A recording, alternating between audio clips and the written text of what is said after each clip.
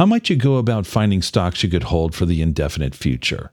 Stocks whose companies are so strong, so profitable, so clear about their business model that barring some fairly dramatic turn of events, you could feel great about owning them for the long haul. Stay tuned as our own Roshan Lungani gives part 2 of his 2-part deep dive for finding such stocks right now on the Retirement Lifestyle Show.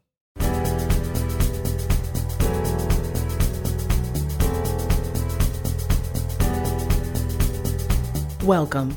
You are listening to the Retirement Lifestyle Show with Roshan Lungani, Eric Olson, and Adrian Nicholson. This show is an exploration of ideas to help you work toward your ideal retirement. Get ready for the financial independence of your dreams. Welcome to the Retirement Lifestyle Show. I'm Eric Olson, once again joined by my 2 co-hosts, Adrian Nicholson and Roshan Lungani. We're back with part 2 of a 2-part series on Roshan's approach to doing a deep dive on finding stocks that, at least theoretically, you might be able to hold for the indefinite future. And last week, if you were with us, we talked at length about how Roshan, first of all, identifies various stocks through the broad process of ideation, and then what specific screens that he then puts in place so that he can narrow that from that big universe of possible candidates down to a portfolio set of candidates that's at least sufficiently reduced in number that he actually could have a real shot at actually getting into the weeds with each one of those stocks. And today we now get to learn from Roshan what it is that he does once he's narrowed it down to those final candidates that he really wants to scrutinize closely, how he then gets into the recordings that they do, the documents that they produce, so that he's not just looking at high-level quantitative information about these companies. He's understanding the story of that company and how it lines up with his thesis about what are going to eventually become, if they aren't already, the great companies you could hold for the indefinite future. So Roshan, Adrian and I are really looking forward to this part 2. And of course, you know I love a series more than anybody. So it just makes me happy that we're having a series, even if it was on, let's say, comic books or something just that we have a series going now. I'm really, really happy about that. Yeah, and if you look at it, it's really a 3-part series because you broke down factor investing. Then I broke down the screening last week. And this week we're going down, once you've screened for a stock, the deep dive. So we've got a good series here. I'm sure next week we'll talk about something totally different. Maybe not.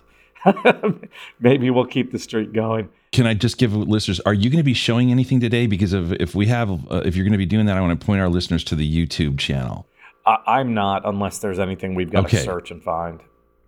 Okay. All right. Well, great. So why don't you tell our listeners why you think this is important? Because I sure do.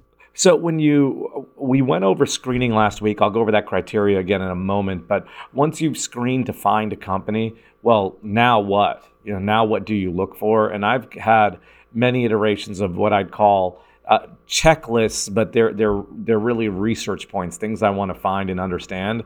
I'm going to share that with you today. A quick recap on last week. What I was looking at for screens, essentially my goal is to manage my time.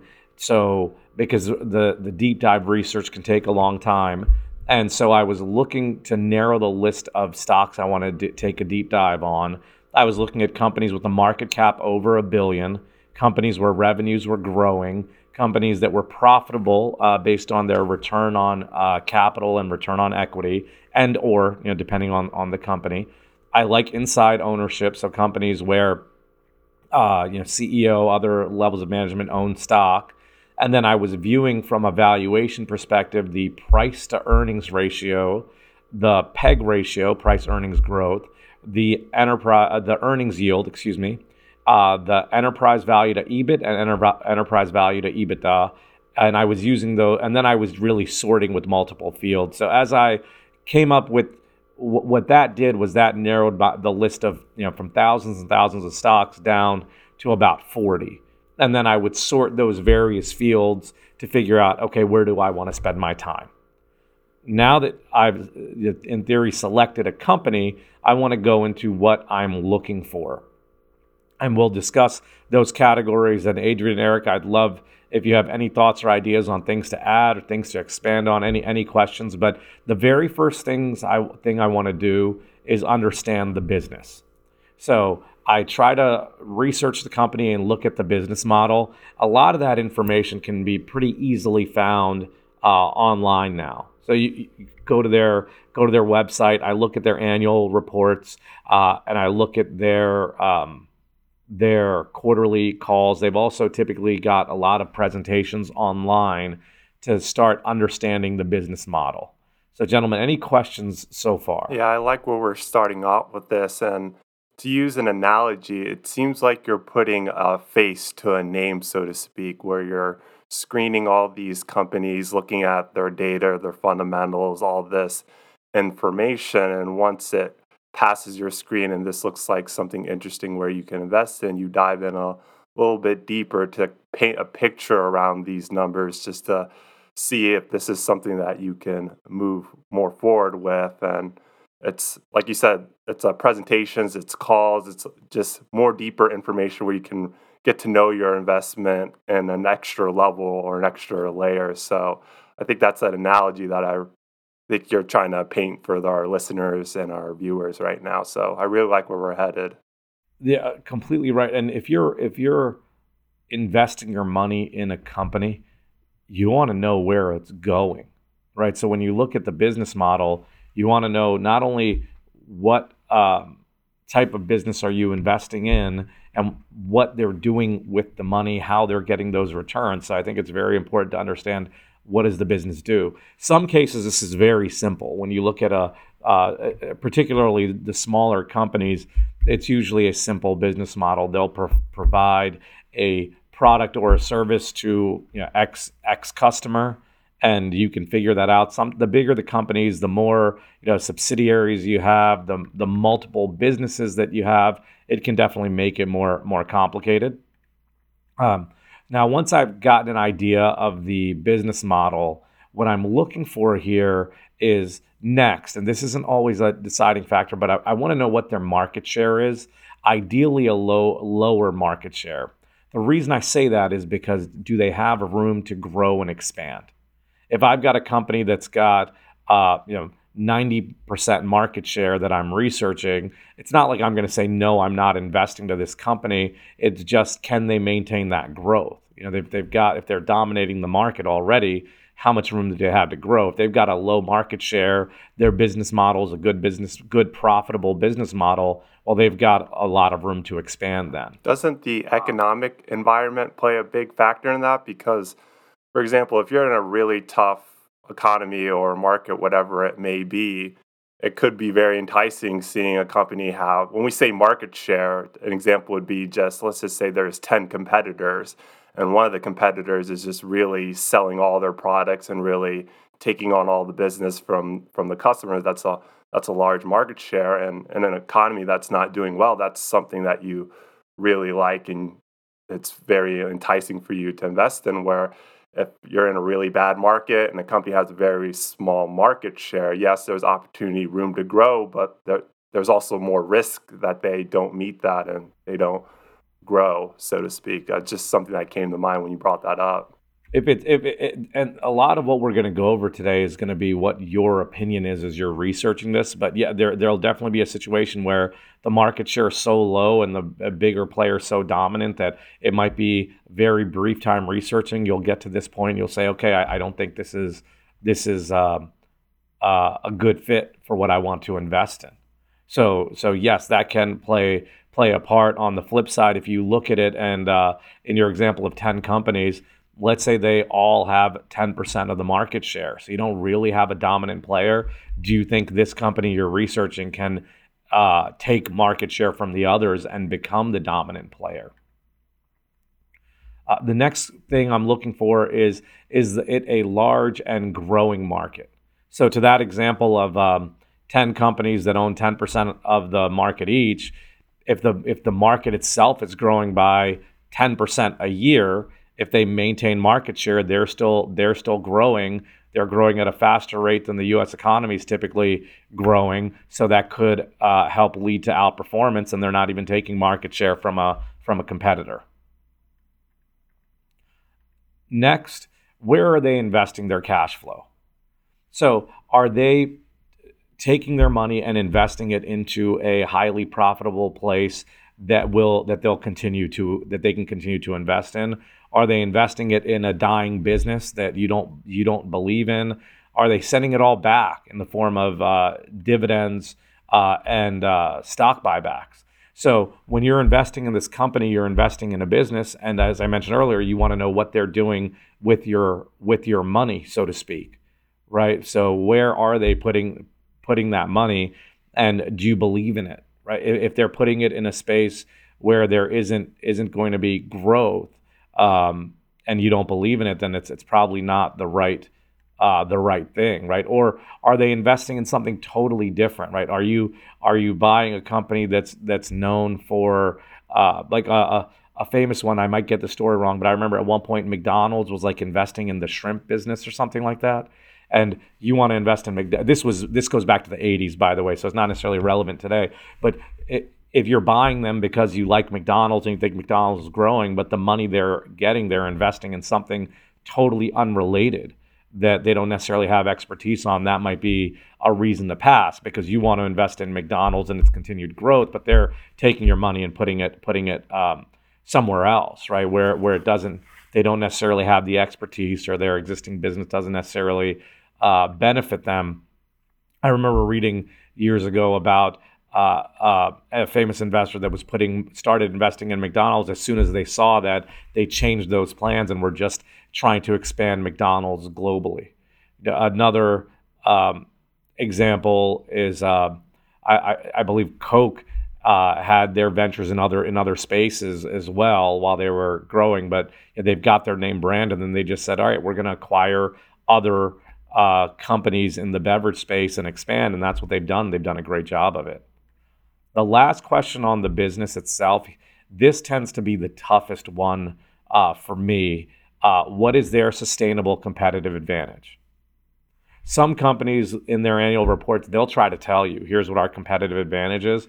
And it might be right, it might be wrong. It's their opinion of it. You've really got to look to figure out what you think their advantage is. Are they, some of the common ones are they a low-cost provider? Do they have some kind of network effect? Like just thinking of the iPhone, for example, it's pretty tough to get an iPhone person to go to the Android space and vice versa, because they're sort of locked into the apps they like, the network they like, the interface, and then you've got network effects like with like a Meta with Facebook. So many people are on it that a competitor would really have to grow to bring all those people over. Those are just different types of competitive advantages out there. So figuring out what this company's real competitive advantage is, that's a tough one, and that tends to take up a lot of time when you're doing research. So those are the bullet points I start with when analyzing the business itself, and it can lead anywhere. Last week, Eric, I think it was you, it may have been Adrian, that asked me how long it takes to research, and I said I really don't know. You start and you just don't know how far you're going to get. Like Adrian, that market share question, if it turns out that they had such a low market share and I don't like them, I can probably be done and ready to move on in an hour. On the flip side, I can spend days trying to figure out what's the sustained competitive advantage. So let me just recap for our listeners, and you verify that in fact we've captured these. So the 5 things that you're looking at, number 1 would be, what's the business model? And I do have some questions about several of these. So number 1, what's the business model? Number 2 is, what's the market share? You prefer, all else being equal, smaller, because that implies that there's room to grow within that industry space. They can capture market share if they're doing things well. Third, is the industry itself growing? If it's a dying industry, even if they're capturing market share, that may be only then very short-lived. Conversely, if it's a growing category, even if they're not rapidly expanding their market share, they still could be growing faster than the U.S. economy.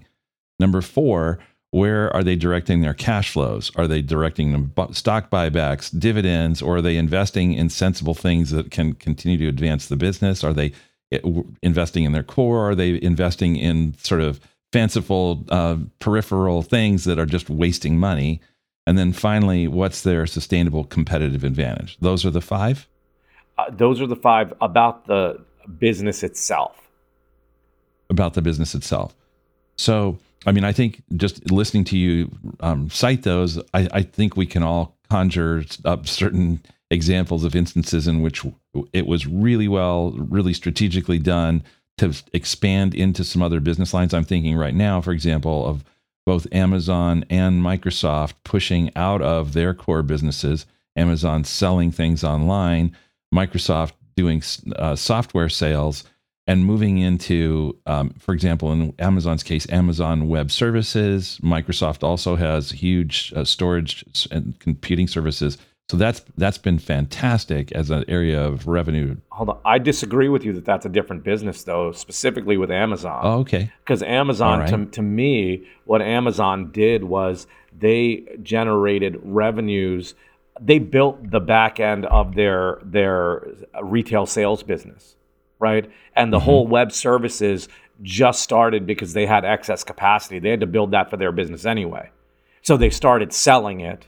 And then they realized, hey, this is a good business to be in, and expanded, right? If it's totally different than if Amazon went from selling things online to all of a sudden.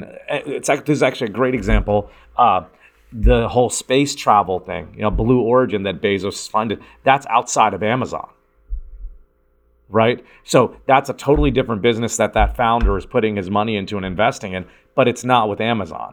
With Amazon Web Services, to me, that's like a business that just spawned. It's same like Prime, their Prime like television network that they have right now. I think it's just called Amazon Prime TV. Video. Prime Video. Thank you. Mm-hmm. Netflix's back end was on Amazon Web Services. So Amazon was able to just flip a switch. They had all the infrastructure in place. All they had to do was start with getting these licensing agreements for content and push it out. So I would say those aren't necessarily different businesses. It's similar to Microsoft. Well, I'm not faulting them. I'm simply observing that it was a B2C idea, and then it became a B2B, and it's just driven huge revenue, though no question, as you've just indicated, that it's sharing, the roots are the same. So I guess what I would say is, coming back to some of the other questions I had. So looking at their business model, just kind of walk us through an A and a B company in an industry where, at least at a service level, it appears that they're doing the same thing, but upon closer inspection, you'd say, no, there's something distinctively different about their business models that makes them worth owning much more so than the other company. And I'm just going to volunteer an example here. So I could use ExxonMobil, Conoco, Shell, BP, Marathon Oil as examples. So to me, it seems like they are drilling for, refining, distributing, and then selling petroleum products. And it doesn't seem to me, at least at my admittedly distant level, that at least in the nature of the business model, it's substantially different. Although I certainly recognize, given the scale, particularly of ExxonMobil, that it's a dominant presence in that category. So can you give us an example that helps us understand how, at least on the first of those 5 questions, the business model examination proves to be, in some instances, meaningful in separating out the frogs from the tadpoles? Well, so for me, the business model is not always a comparison of what company A does versus company B. It's as simple as, do I understand what they're doing and do I believe in it?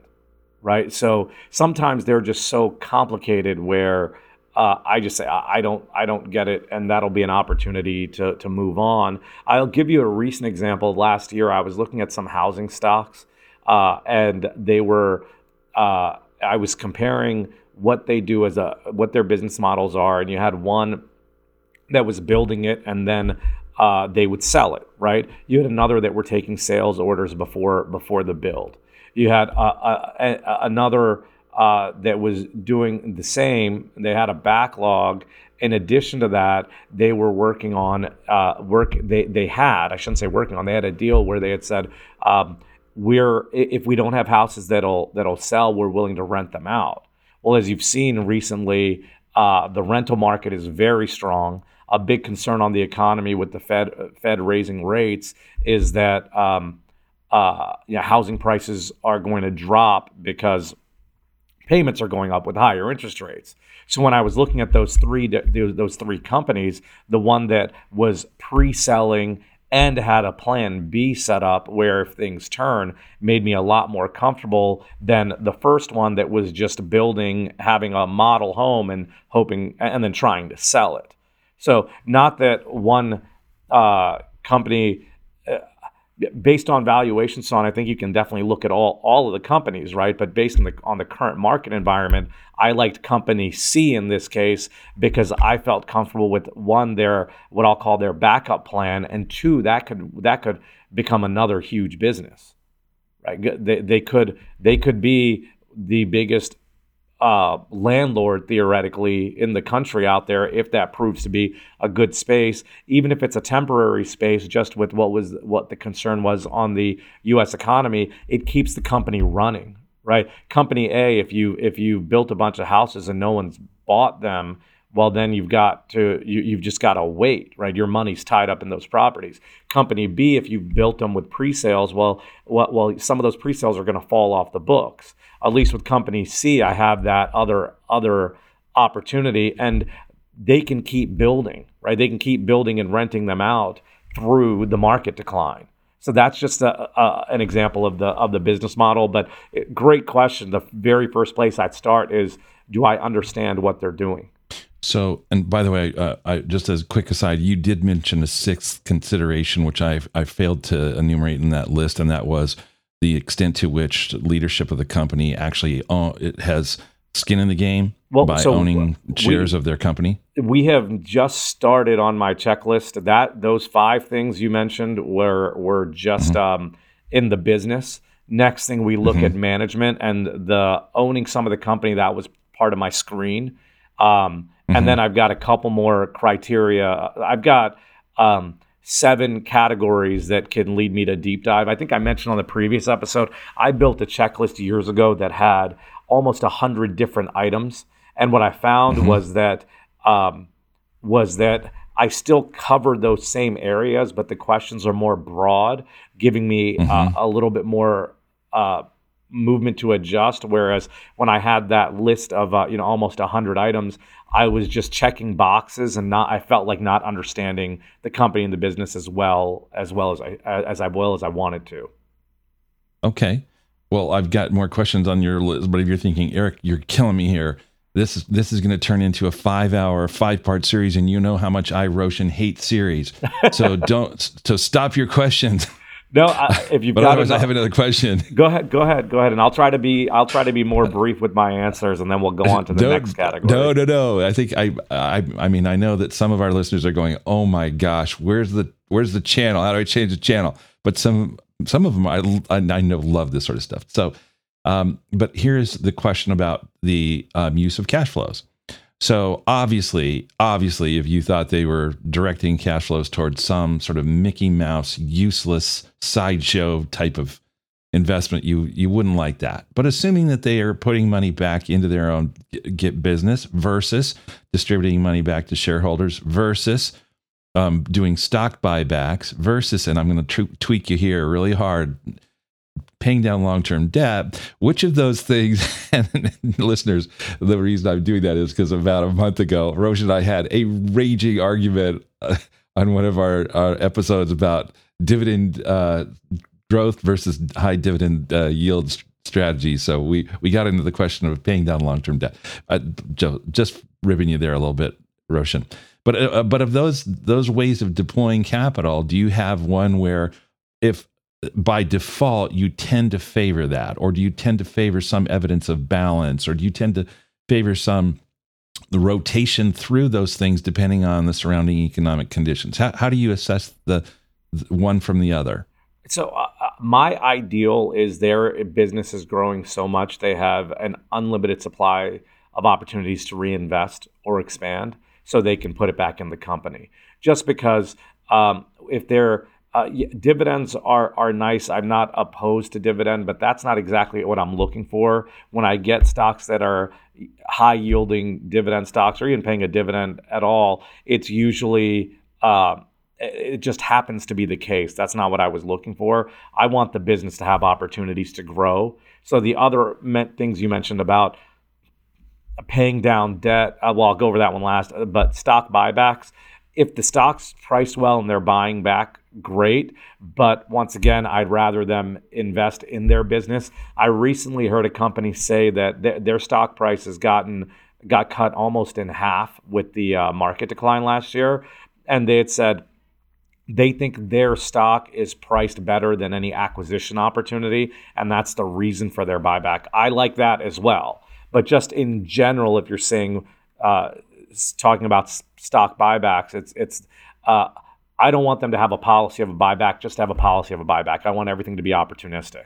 And then your final thing about paying down debt, I actually do like companies with low debt. Our debt example was where I was on the other side, was dividend payments versus debt. But I also would want to understand the debt situation, right? I want all these things to be strategic and intelligent moves, not just done for the sake of doing it. So if you've got 30-year debt and you're paying 2%, and you've got an opportunity to expand your business that has a double-digit plus return every year, if you're paying down debt in that scenario, I'm not a fan of it. On the flip side, if there are no real opportunities to expand because your cash flow is low, and your cash flow is low because you've got this huge amount of debt and high interest rates, then I'm all for paying down the debt.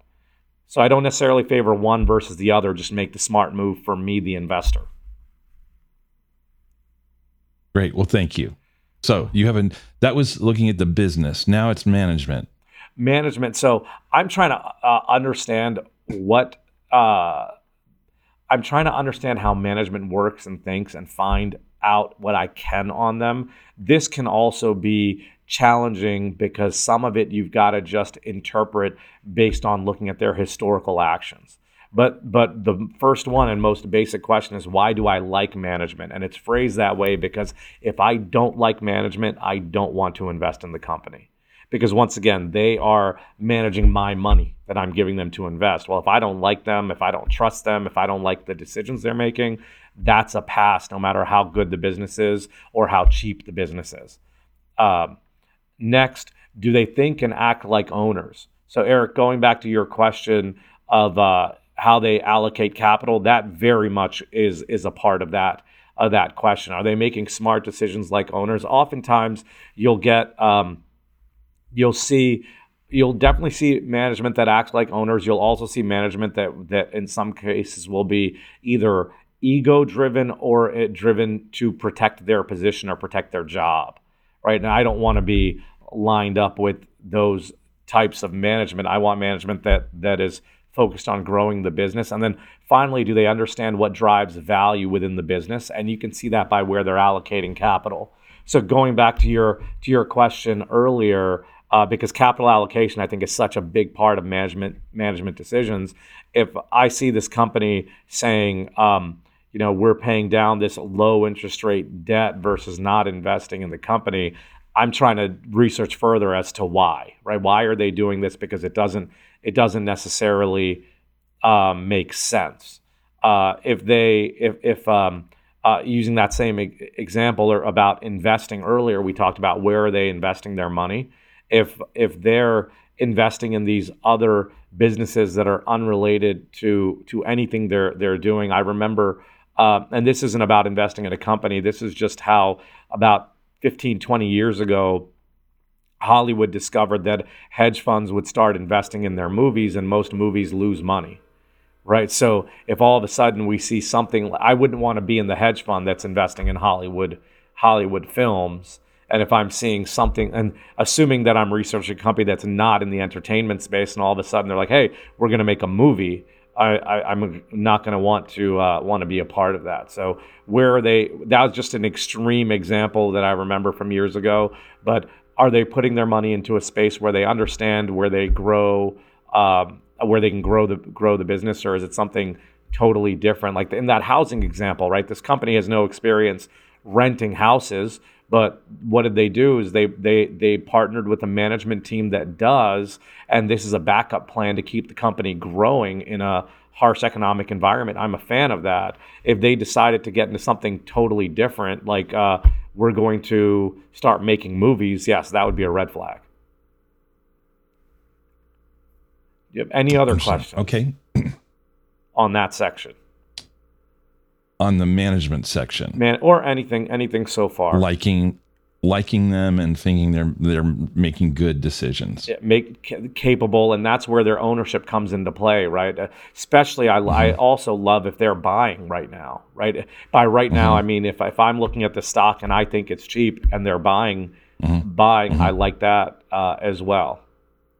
So looking at insider purchases and sales, on which those data are available, do they publish? I imagine they publish those either in, maybe they're not talking about those in their quarterly calls, which you said you like the transcripts of quarterly calls as a starting point. But I imagine that they have those in either their 10Ks or something along that line. They do. They've got to file it with the SEC, and the site we mentioned last time, Guru Focus, it will literally list those transactions as well. So they're easy to find. Okay. All right. And then do you have a preference for any other aspects of the management team, such as their ages, their pedigrees in terms of previous roles, or a mix of internal versus external, or anything of that nature? I like, so not specifically on that. Another thing I do like, though, in general is founders are nice. You're not always able to get them, but people who believe passionately in their business, which is why sometimes that stock purchase can be a sign of that. But you've got situations where you've got founders involved or their family, and sometimes that's a red flag because that's nepotism, and other times it's someone trying to extend a family legacy. So you've really got to just dig into that. So the management questions are very broad. I just don't know where that research and analysis is going to go. I also like people that have been around for a while. There's one of the companies I own where the CEO started as like a very low level staff member, has worked with the business for 30 plus years before becoming a CEO, bought shares and just been owns it as well. So who's going to know that business better than that person who's been there for 30 years, worked his way up the ranks, owns and bought shares along the way?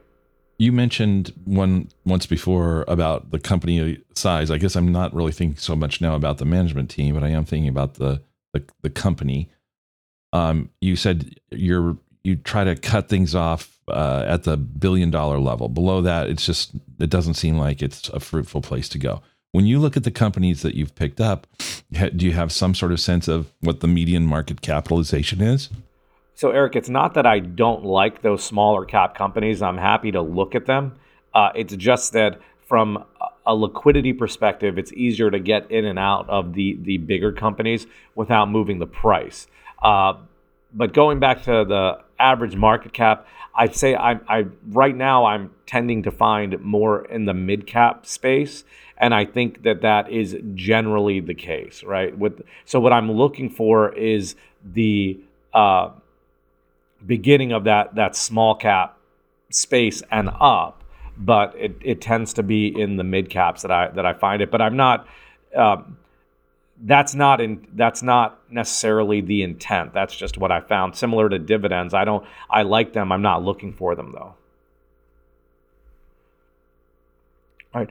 Next, here's another broad one. It's what could go wrong, right? If the stock is trading at this price it's at this lower valuation level, and I believe it's a good business. Well, why is it cheap, right? Why is it at a good price? Why is it showing up? And what could happen with this company or this business that could be wrong? What's the other side? What's the bear case on this stock? And I can't give you an idea of how long or how much time that'll take. It'll just take me as long as I'm comfortable with that answer. So yeah, I guess there's some things are exogenous, but some things you're seeing, which how you could not read that in a report, although you may have some sort of sense independently of what's going on in the market, what's going on in the economy. So can you give us an example of an instance where you put two and two together and said, yeah, I don't think this is trending well? Well, so I'll give you a specific industry that a lot of names have come up for that I've analyzed and is on my list to go back to some specific companies in this space. But in the RV and the boating industries, stocks are just really cheap. And there's a couple in there that have the management team that seem to fit the criteria that I'm looking for in a management team, and the business that I felt comfortable with understanding, but I passed on it just because I don't know that I'm a believer in the expansion of that space to the rate that those companies are, right? And the reason I'm gonna so I passed on it in terms of the just going through my list. The business, I felt comfortable understanding the business. The one question I don't know if I believe in that business list is it a growing market, right? And that could just be I need to do more homework. And then, but I got to the point of management, and I liked management. I got to what could go wrong, and I thought, well, what if all this expansion that's happened in that space is purely people looking for things to do during COVID times, and now things are getting back to normal, and that's the point where I ended up passing on it. The reason it's on my list to revisit is I just happened to catch an article about management in one of these companies, and I like what I read, and they've done a great job. If I remember correctly, they started the business in the late 80s. They've done a great job with the business, and so I'm thinking, okay, they know the business better than I do. I want to go and spend more time on it. And if I'm not a believer in the business and the space, I'll just pass again, and that's enough for me. But when I researched it previously, that my what could go wrong is the growth just COVID related and not real and sustainable. And I'm willing to be wrong on both sides, but the stock is still cheap. It's worth potentially spending more time on for me. So that the what could go wrong could be really anything. That example is, I think, a really interesting one and a very interesting case study. It was obviously the case that when everybody was told, stay home and don't go to work, that what happened was, don't go to restaurants, don't go to stores, don't do this, don't do that. Suddenly, RVs went kaboom. Yes. And so did boats. That just those two industries just blew up. And it also coincided with extremely low borrowing rates, so people could finance a purchase like that if they didn't have one already. National parks, it's just been unbelievable trying to get a reservation for a campsite in a national park. I'm aware of that, less familiar with the boating world. But now that rates are up and people are free to go do other things, I guess I would be thinking, that's an industry that managed to sell a lot of the boats and RVs that it would have sold in the mid 2020s and maybe in the late 2020s. It got those all out of the way. It all, rung the cash register in 2020 and 2021, and now maybe is teed up for something that's a counter reaction of a slump. Now, you may hear that and say, that's crazy. You're not looking at the numbers, and you're absolutely right. I'm not looking at the numbers. So is it possible that it's cheap for a reason? That's exactly why I passed on it. What you just described is why I had said, okay, I don't know that I want to invest in this at all. And I don't, if I had to make a decision today, I'd say I don't want to. This is one of those that's worth moving on. It's just what's changed from the last time I decided to move on, which was about 3 months ago, is I read some interesting stuff about management, and I thought, okay, maybe it's worth looking into it further. Okay. And I'm by no means saying that I'm going to invest in that or not. It's just that it may be worth spending a little bit more time on than I had before. And it could literally be a 10 minute, or probably not 10 minutes. It could be an hour long exercise where I decide, okay, I'm comfortable with what I did.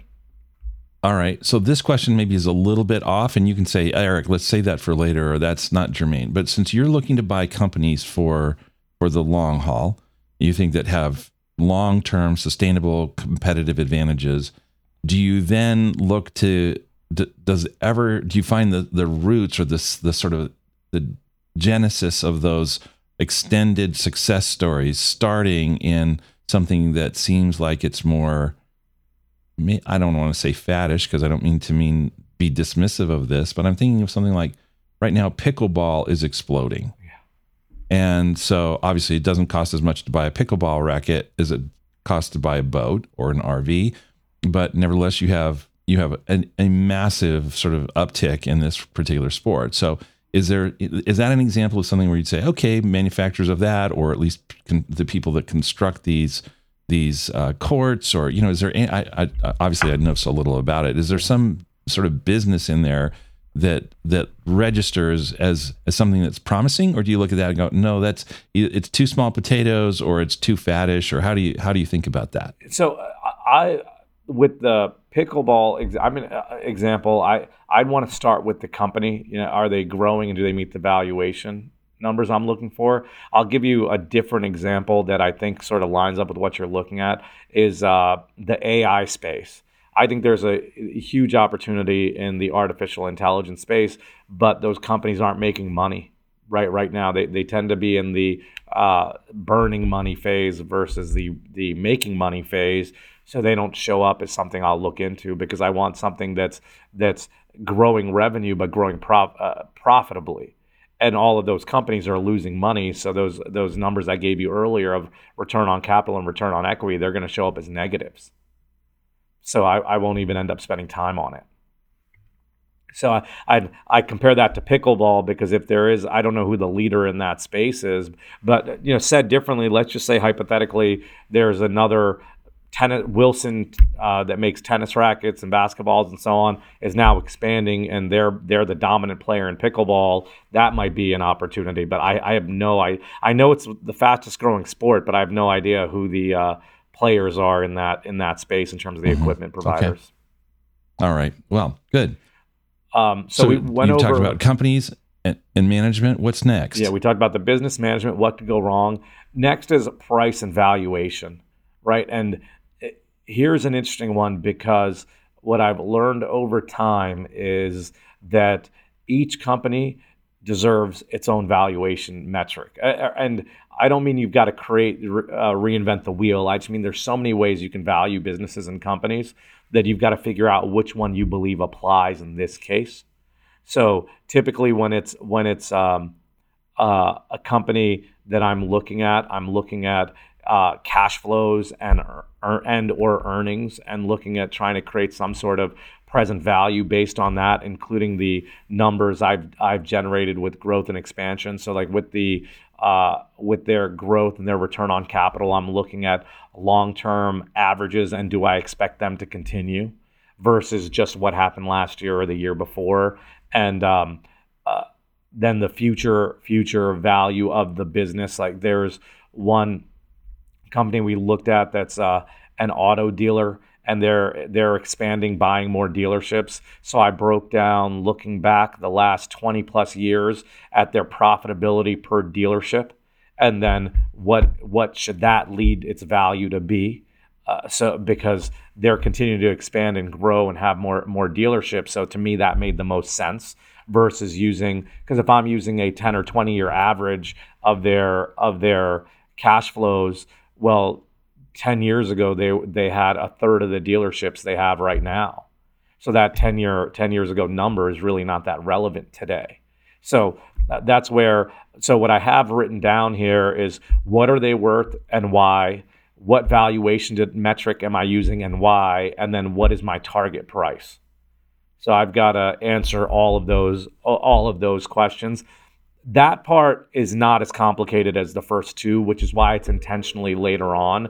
In general, with the screens I'm using, I'm going to find stocks that appear to be undervalued. So that valuation metric should probably line up anyway, but I still want some kind of price. The other thing is there's so many assumptions involved that valuation is not a science by any means.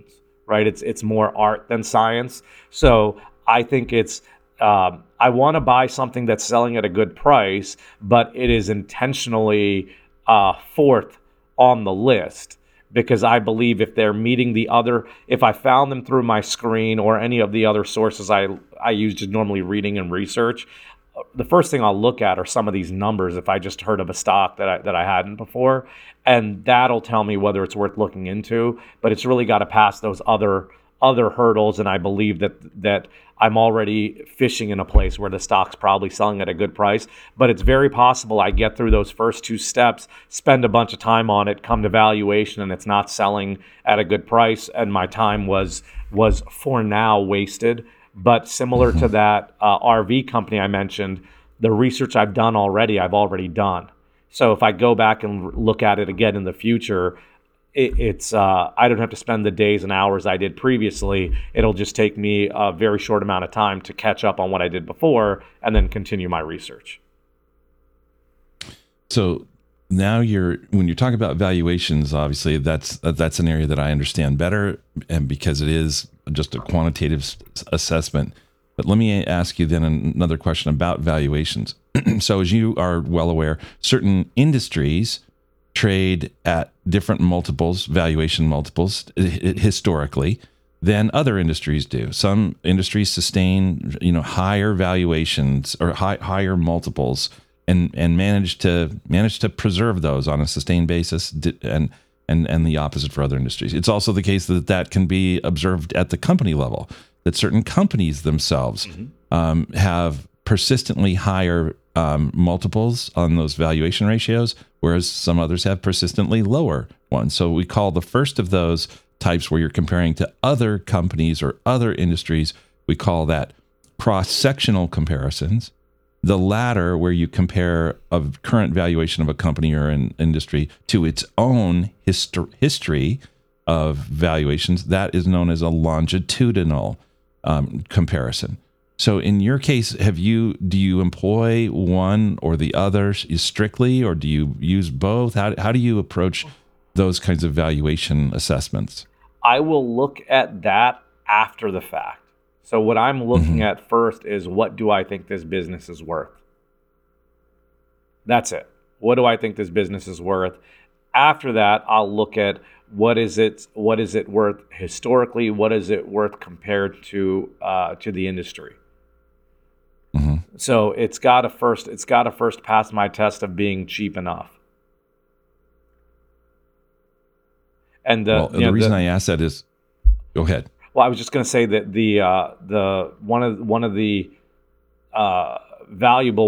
considered one of the most valuable contributions of Benjamin Graham was the margin of safety, meaning you're buying a company so cheap that if you're wrong on something with your analysis, you should still have very minimal downside risk. So I need the company to be at ideal. The ideal scenario here is buying a 50-cent dollar. I think it's worth $1. It's trading at 50 cents. And now, once you start looking at their future prospects and their growth, it's not easy to find, but they're also not as rare as finding another thing Benjamin Graham was famous for were these net companies, right? Trading for a net of their value. But we talk about different valuation metrics. In that net comparison case, you're looking at companies that really could go out of business, right? But I don't want that, so I'm not looking for the net. What I'm looking for are companies that I think will continue to grow and expand. So that's where picking the right one based on the business type is important. Well, the reason I asked that, Roshan, is it's something that I would say is a challenge for me in some of the models that I do. And I don't want to turn this to talk about, not about those models that I use, but instead just the principle here. I may find a business that I think, this business is trading at 50 cents when it should be $1. I'm buying $1 basically for 50 cents. That's a bargain. Come to find out later, well, wait a second. That company pretty much always trades at 25 cents when it should be $1. Oh, yeah. And I just overpaid for it relative to itself, at least at 50 cents. So the longitudinal comparisons are ones that they're harder to do than the cross-sectional ones. And so I just wondered if, because you are taking that deeper look, if that factors into your thinking. I definitely do. I definitely look at historical PE pricing that the company will have. What does it typically trade at from a PE perspective? But that I read once that there are two ways you can make money, right? The company's going to expand and PE expansion. So if they're trading at a low PE compared to where they were relatively, I like that. That makes me feel better about the PE expansion side of things. However, at that point, it really is a judgment call with what I believe, right? If I think it's cheap enough and growing enough, and it's trading at its current PE, so let's say it's trading at a PE of 7, and it always trades at a PE of 7. Well, if this company's growing at 10-15% a year, what a PE of 7 means will be higher next year than it is this year. Right, so then I've got to look at the growth there. So that might, in that scenario, what you described, it might tell me, well, PE expansion is not going to help drive this, but I believe they're going to still grow at this. They've had a history of growing at a higher rate than the markets typically do, and I believe that'll continue. In that scenario, I'll be fine with it. But if I don't think that industry is going to grow, which means that PE multiple expansion is not going to happen anyway, well, I usually don't make it to this step. So I'd like to think that a lot of the question you just asked is solved by number 1 and 2, or 1, 2, and 3. However, in step 4, where I'm looking at the valuation of the business, if I don't feel comfortable there, in each of these scenarios, anytime you feel like it's not meeting what you're looking for, you just got to be ready to move on. And as I said, the valuation normally looks good just because of the screens anyway.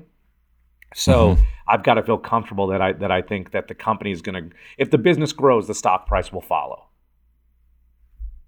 All right. So we've dealt with the business. We've dealt with the management team. We've dealt with what can go wrong. We've dealt with valuations. Are there other categories that are part of your deep dive? Yeah. Well, next is, am I comfortable holding this for a minimum of 2 years, and why? And underneath that, the subcategory is, if the stock dropped, assuming nothing else has changed fundamentally with the company, would I feel comfortable holding it or buying more? And that's got to be a yes for both of those. And if it's not, it's time to move on again.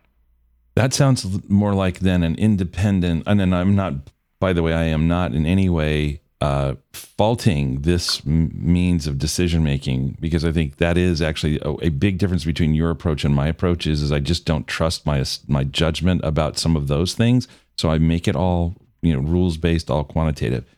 But given how much time then you've spent in the call transcripts and in the annual reports and all the other documents, what it sounds like you're saying there is that I have to have some sort of global, maybe if I'm thinking about this right brain sort of sense that this whether I can pinpoint what it is, I have to have some sort of global sense now that maybe intuition is the wrong word, but just some sort of sense about the company that I feel comfortable I could hang on to this.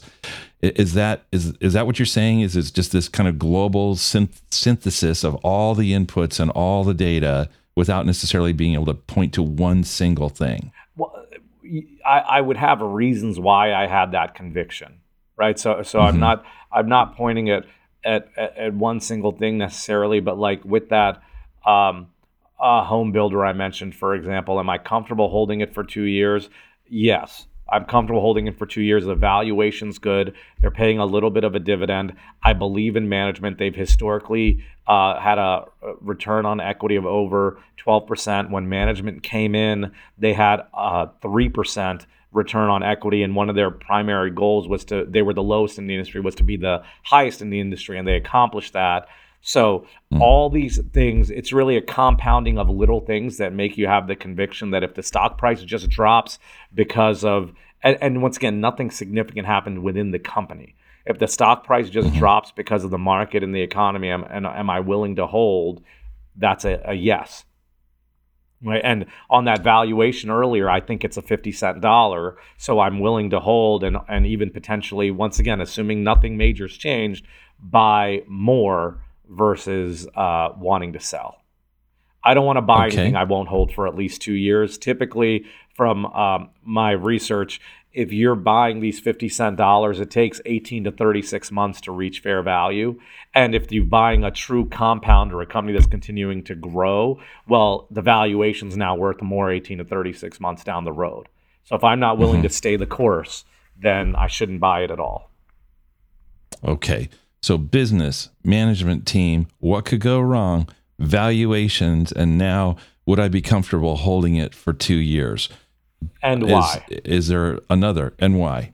Yeah. Is there another consideration? Yeah, so this is different from what could go wrong, but this is why am I right and why is the market wrong, right? So what could go wrong means, to me, means what could go wrong with the business. What could go wrong with the future growth? Here it's, why do I think the current price is wrong? So I hope you can understand the difference. One is business driven, one is price driven, and this could be anything. What I think a lot of what I believe right now is I think the market's thinking very short term, and I think if you think long term, that gives you an opportunity, and it can literally be as simple as that.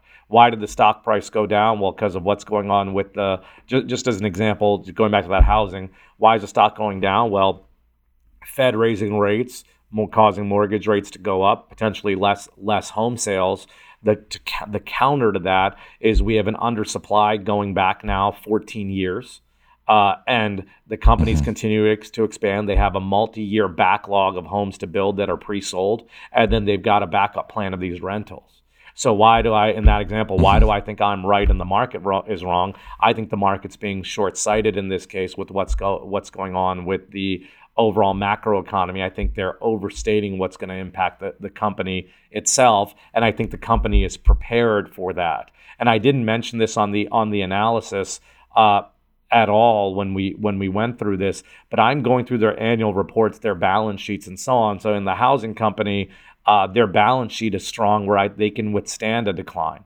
The stock, it might slow how long it takes the stock price to recover, but they can withstand the recession. They can withstand the slowing in home prices. And if this rental model works out, not only will they withstand it, they'll do it profitably, highly profitably, right? So that's just an example of when I'm looking at what could go wrong, I'm looking at anything that could go wrong that could cause the business to suffer. When I'm looking at why am I right and the market's wrong, that's specific to why do I believe it's mispriced.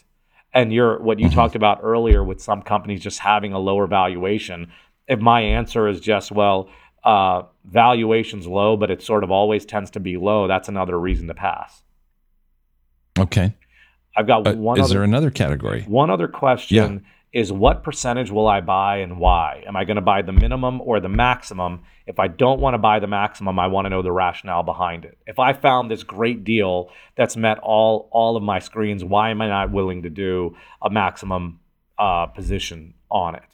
So that's the next step. And if I ever want to expand what I'm buying in there, I've got to revisit this checklist, look at all these things. So if the stock price goes down and I want to buy more, I've got to revisit this checklist and then answer that question again. Why am I buying more when I only wanted to buy X before? And in most recently with what's going on in the market, it's literally been as simple as I'm concerned about the markets pulling back further and maybe I can get it at a better price. If it's that simple, then it's a buy. Other scenarios could be things like, well, I own multiple other companies in this space and I don't want to get too much in this industry or sector. So that would be a scenario where the stock price dropped, and unless I'm willing to sell something else, I'm not adding to the position. There's one last category, which is just general notes, and that can lead to anywhere. It can be a question that I had earlier, like for example, in recent history, there was a company I was looking at, and the question of where they're investing their cash flow, it's for acquisitions. Well, then my automatic first question is, are they acquiring these companies at a good price? So I'll put that in my notes and make sure I answer that before I do anything. I might just find that through my regular research, but if I don't, I've got that category to make sure I go back and revisit those items.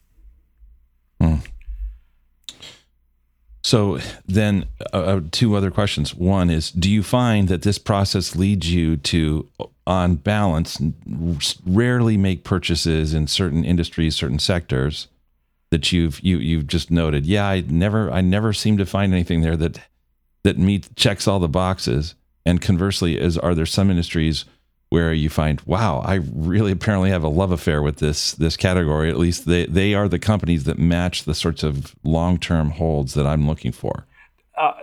Not at all times. The market tends to dislike certain industries at the same time, so we'll tend to find a lot of names. So I mentioned on our previous episode, there on the list, there are a lot of housing, a lot of RV, a lot of boating companies that are showing up on the screens right now. And so it's not that the research does compound, so it's easier to understand the business model of housing company B as I've studied housing company A, but it's just what's going on in the economy that leads to it. Like there was a healthcare name that came up that I've not researched yet, but that's on my list where I'll deep dive on them next. I was just excited to see a healthcare, different industry, different space and name, and I want to learn more about it. So it's the ideas that come up lead to it, and the economy and the markets tend to lead those into specific areas. 08, 09, you're seeing a bunch of banks, right? So I have one last question that occurs to me here is at some point we all find, I was wrong. Yep. And so what does it take for you to say, that was, everything seemed like it was all lined up. Now the thesis, I have to revise it. What does it take to get you to say, even if it hasn't reached your 2-year mark, to say, sorry, time to cut ties, let's move on? There has to be something fundamentally wrong, right? The growth and expansion plan that I thought they were doing, and when I say I thought, it's going to be because that's what they said, right? I'm seeing this in their annual reports. Well, they're saying they're doing this, but they're actually spending their money in a different space, right?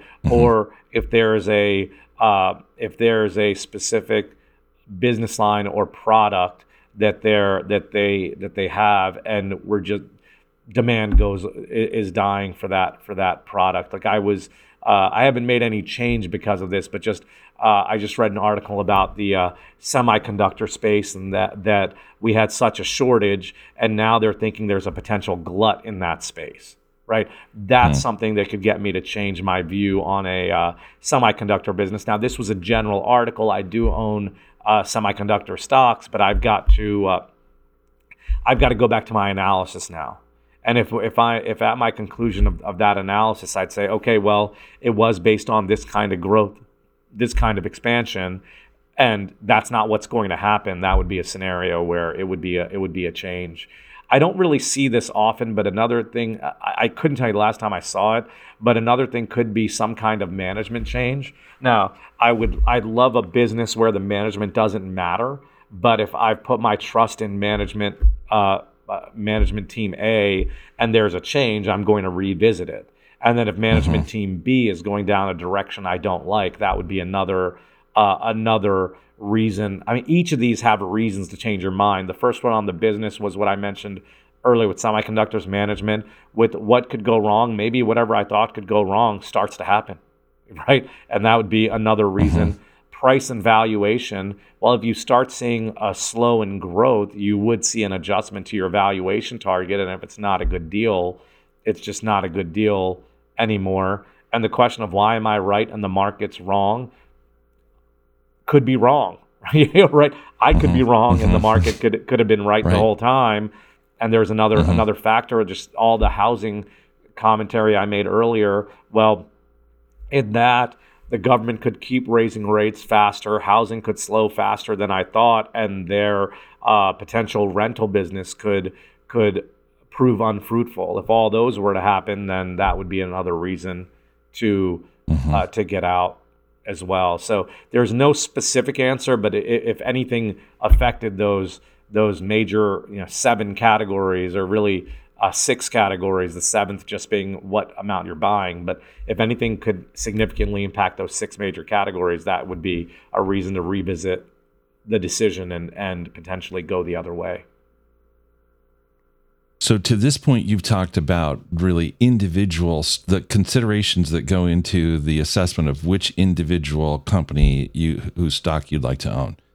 What we haven't really talked about so much is, maybe a little bit, I asked you the question about concentration in certain sectors and what have you.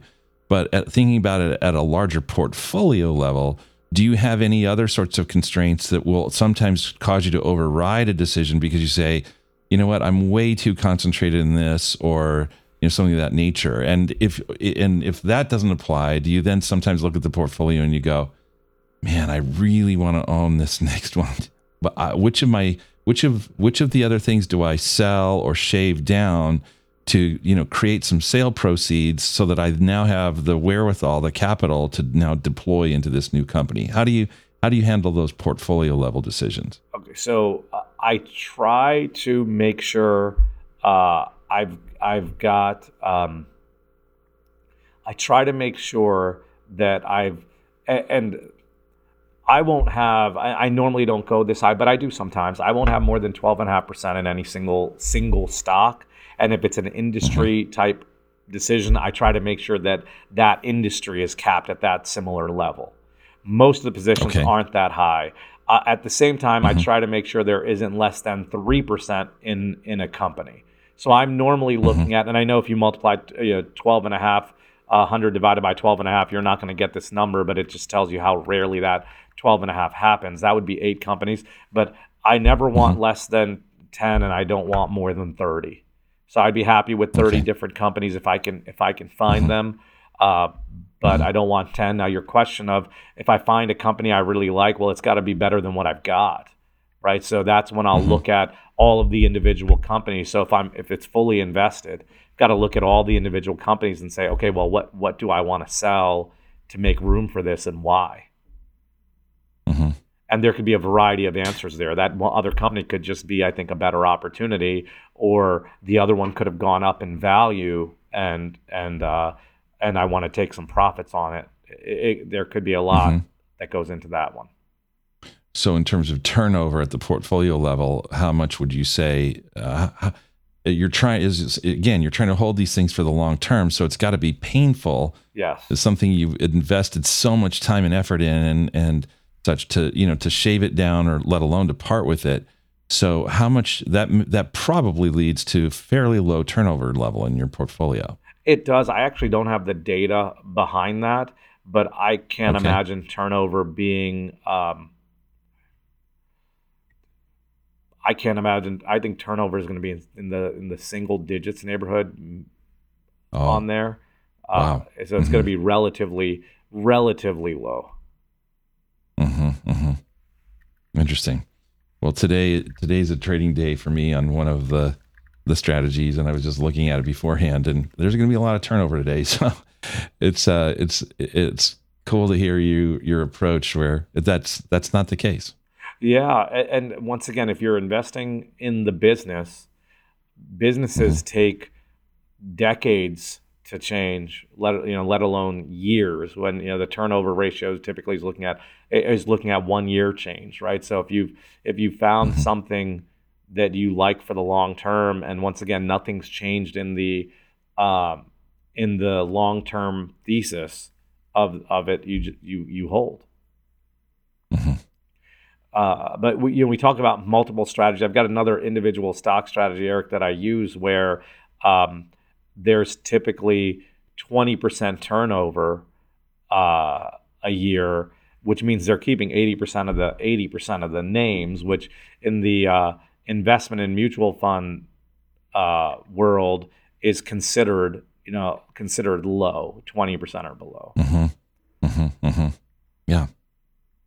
Well, we're at the longer end of our normal episode length, but this is a fascinating discussion. I want to make sure that there's nothing that you felt was really important for our listeners to understand about this approach. It's not, the just pure quantitative approach that I use. It's really digging in and getting to know these companies. Is there any other thing that you think our listeners would profit from learning about this method or this approach? And I'll just mention that, similar to what we talked about last week, this is something where I've been able to take from my research analysis things that have worked successfully for investors in the past. So I'm just trying to look at what's worked and continue with it. So nothing is really mine aside from how I chose to pull it together in a way that's comfortable for me. It is really from a lot of successful investors. And so I'm looking at, when I look at this, it looks like I'm just picking something that's worked, right? It doesn't look like it's that I know as we go through the data, there's a lot of information out there, but I think it's more simple than it sounds when you start getting through the process. Great. Adrian, do you have any final questions before we adjourn? Well, we touched on last episode, it's really just stacking the deck in your favor. We know as investors there are limitations when it comes to just learning everything you can about a business or investing, but all these categories and different investing approaches that we brought up today were just ways that you can really help come to a sound decision on whether investment's right or wrong for you. So I really like that point that we've been hammering on, just to really put the odds in your favor. Yeah, to our listeners, we thank you so much, first of all, for sticking with us this long. And we just want to emphasize, if you're newer to our show, this is not necessarily the depth that, at least on this one investment topic, that we usually pursue. Encourage you to go to our website, retirementlifestyleshow.com. Go up to the top of the page. There's an all episodes tab, and you can then open up everything in reverse chronological order. Use the search box to find topics that are of interest to you. You'll find we deal with a lot of other things, but we don't deny that there is an analytical tilt to our thinking, and so it is for us a lot of fun to both do what we do and also to talk about what we do.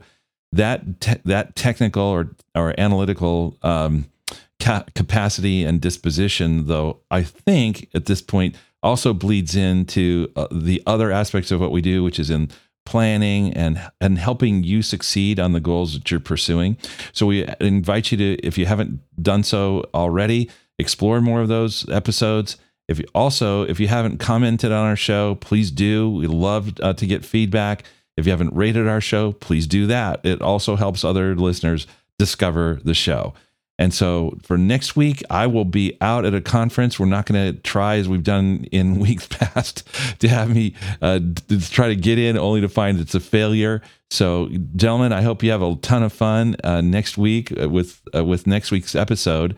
In fact, I think I know the topic. Have you decided on it? We have not yet. So if you know it, you're ahead of us. Right. I thought we'd had a little bit of a chat about that. So, okay. But in any case, listeners, thanks so much for listening. And we'll be back again next week with another episode of the Retirement Lifestyle Show. Schedule a conversation with Roshan, Adrian, or Eric today at retirementlifestyleshow.com. Roshan and Eric are certified financial planner practitioners. They, along with Adrian, are investment advisor representatives and serve clients across the U.S. with financial planning and investment advice through Arete Wealth. If you found this show helpful, gained knowledge, or enjoyed the time you spent with us, tell your friends and leave us a 5-star review. This will help others discover the show. To access our show notes, to download any of the tools mentioned in today's podcast, to ask us a question, or to schedule a conversation, go to retirementlifestyleshow.com. All opinions expressed by podcast hosts and guests are solely their own. While based on information they believe is reliable, neither Arete Wealth nor its affiliates warrants its completeness or accuracy, nor do their opinions reflect the opinion of Arete Wealth.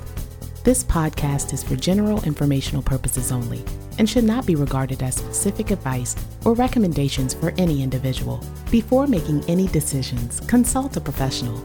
The show hosts offer investment advice through Arete Wealth Advisors, LLC, an SEC-registered investment advisor, and securities through Arete Wealth Management, LLC, member FINRA, SIPC, and NFA.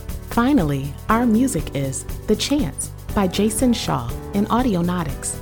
It's part of the YouTube audio library, and it's licensed under a Creative Commons license. I am Ray Voices. Thank you for listening.